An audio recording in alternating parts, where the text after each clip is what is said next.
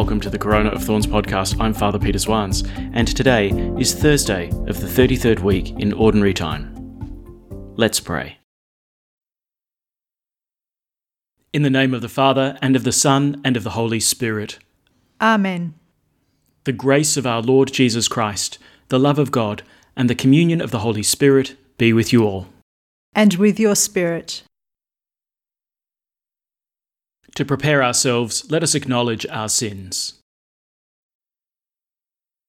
I confess To Almighty God, and to you, my brothers and sisters, that I have greatly sinned, in my thoughts and in my words, in what I have done and in what I have failed to do, through my fault, through my most grievous fault. Therefore I ask Blessed Mary, ever Virgin, all the angels and saints, and you, my brothers and sisters, to pray for me to the Lord our God. May Almighty God have mercy on us, forgive us our sins, and bring us to everlasting life. Amen. Lord, have mercy. Lord, have mercy. Christ, have mercy. Christ, have mercy. Lord, have mercy. Lord, have mercy. Let us pray. Grant us, we pray, O Lord our God, the constant gladness of being devoted to you. For it is full and lasting happiness to serve with constancy the author of all that is good. Through our Lord Jesus Christ, your Son, who lives and reigns with you in the unity of the Holy Spirit, one God, forever and ever. Amen. A reading from the book of the Apocalypse. I, John, saw that in the right hand of the one sitting on the throne there was a scroll that had writing on back and front and was sealed with 7 seals. Then I saw a powerful angel who called with a loud voice, "Is there anyone worthy to open the scroll and break the seals of it?" But there was no one, in heaven or on the earth or under the earth, who was able to open the scroll and read it. I wept bitterly, because there was nobody fit to open the scroll and read it. But one of their elders said to me, "There is no need to cry. The Lion of the tribe of Judah, the Root of David, has triumphed, and he will open the scroll and the 7 seals of it." Then I saw, standing between the throne with its 4 animals and the circle of the elders, a lamb that seemed to have been sacrificed. It had 7 horns, and it had 7 eyes, which are the 7 spirits God has sent out all over the world. The Lamb came forward to take the scroll from the right hand of the one sitting on the throne, and when he took it, the 4 animals prostrated themselves before him, and with them the 24 elders. Each one of them was holding a harp and had a golden bowl full of incense made of the prayers of the saints. They sung a new hymn, "You are worthy to take the scroll and break the seals of it, because you were sacrificed, and with your blood you brought men for God of every race, language, people and nation, and made them a line of kings and priests to serve our God and to rule the world." The word of the Lord. Thanks be to God. The Lamb has made us a kingdom of priests to serve our God. The Lamb has made us a kingdom of priests to serve our God. Sing a new song to the Lord, his praise in the assembly of the faithful. Let Israel rejoice in its Maker. Let Zion's sons exult in their King. The Lamb has made us a kingdom of priests to serve our God. Let them praise his name with dancing, and make music with timbrel and harp. For the Lord takes delight in his people. He crowns the poor with salvation. The Lamb has made us a kingdom of priests to serve our God. Let the faithful rejoice in their glory, shout for joy and take their rest. Let the praise of God be on their lips. This honor is for all his faithful. The Lamb has made us a kingdom of priests to serve our God. Alleluia, alleluia. If today you hear his voice, harden not your hearts. Alleluia. The Lord be with you. And with your spirit. A reading from the Holy Gospel according to Luke. Glory to you, O Lord. As Jesus drew near Jerusalem and came in sight of the city, He shed tears over it and said, "If you in your turn had only understood on this day the message of peace. But alas, it is hidden from your eyes. Yes, a time is coming when your enemies will raise fortifications all round you, when they will encircle you and hem you in on every side. They will dash you and the children inside your walls to the ground. They will not leave one stone standing on another within you.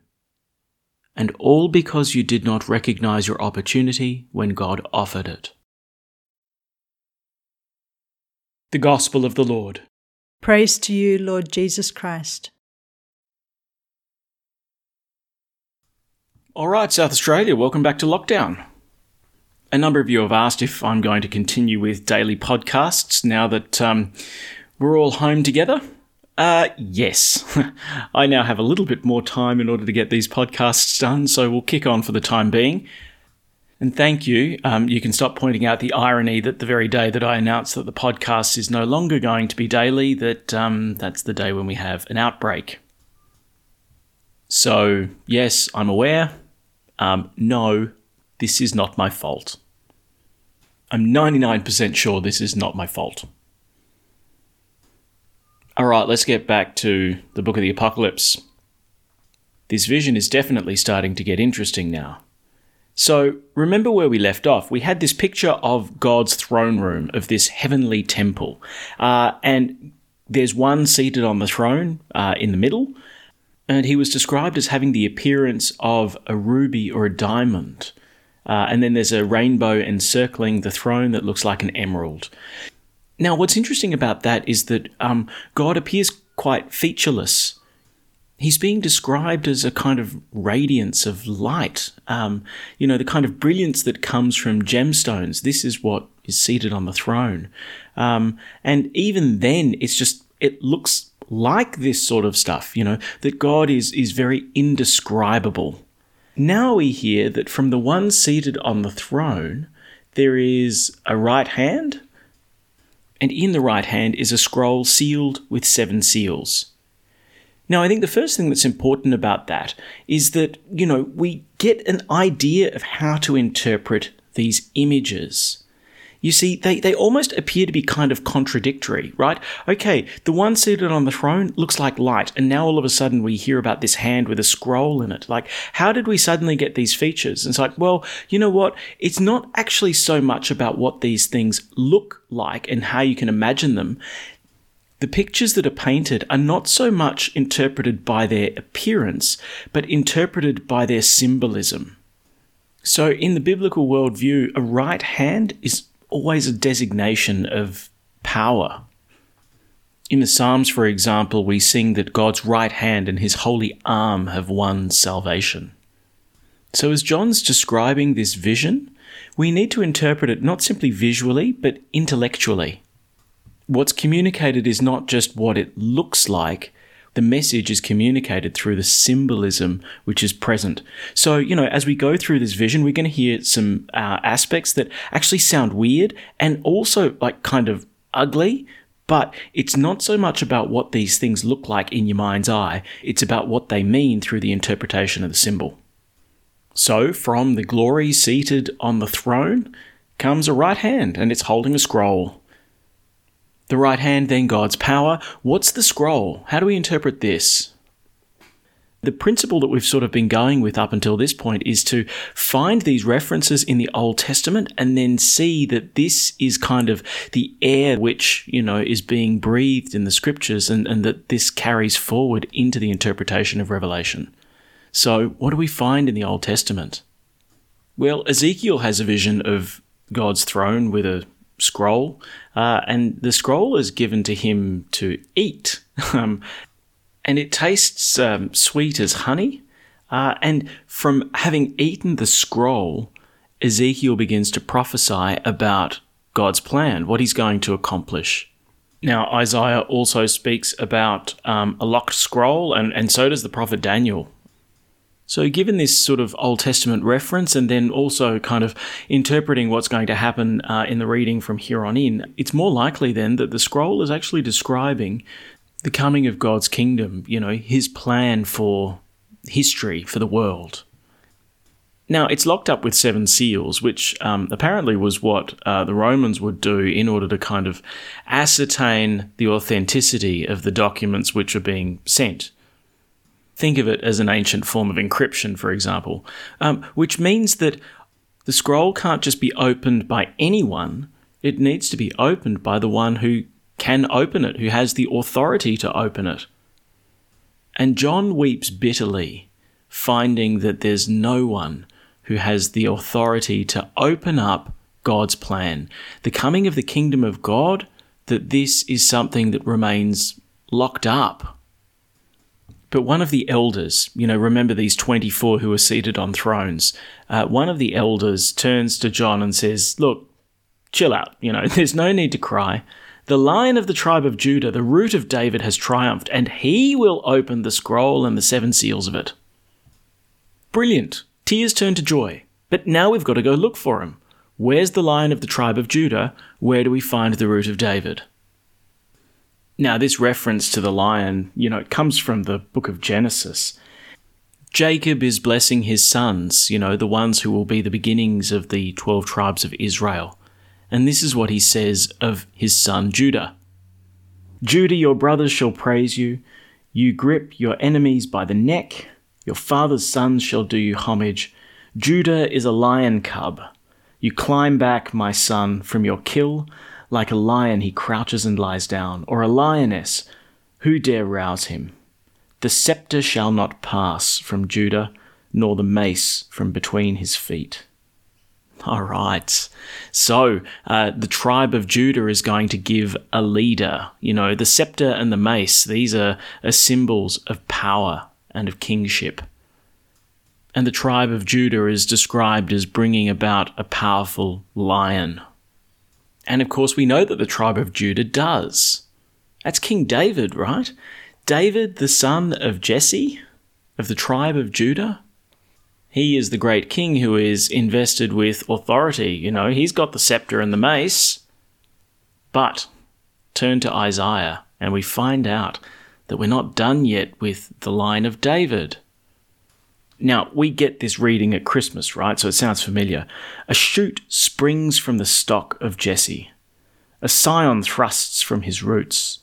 On him the Spirit of the Lord rests, a spirit of wisdom and insight, a spirit of counsel and power, a spirit of knowledge and of fear of the Lord. Right? Okay, great. The shoot springs from the stock of Jesse. This is the root of David. So there is a lion to come from this tribe of Judah. There is a descendant to come from David who is worthy, who is able to open the scroll, who is able to bring about the coming of the kingdom of God, the manifestation of his divine plan in the universe. So what is John looking for? He's looking for a lion. He's looking for a king. And what does he find? A lamb. What a spectacular contrast. And here's the thing, not only a lamb, but a lamb that was slain. Now, a lamb that was sacrificed, but that is alive. It bears the markings of its sacrifice, and yet it is fully alive. Now, you might think cute, fluffy lamb, but, already it bears the marks of a violent death. But also, it gets a little weird, right? 7 horns? 7 eyes? Starting to look like a mutant. But remember that, this apocalyptic language is not so much for the picture that it draws, but for the symbol that's contained within the image, right? A horn is a sign of power. And remember, 7 is the number of fullness. So for this lamb to have 7 horns means that this lamb is invested with the fullness of power. The eyes are a sign of knowledge. So to have 7 eyes means to have the fullness of knowledge, the perfection of knowledge. And these eyes are the 7 spirits which God sends out into the world. If you like, the spirits are God's eyes on the world. And so the Lamb has the fullness of God's knowledge on earth. It's not a mutant lamb, it's a powerful lamb.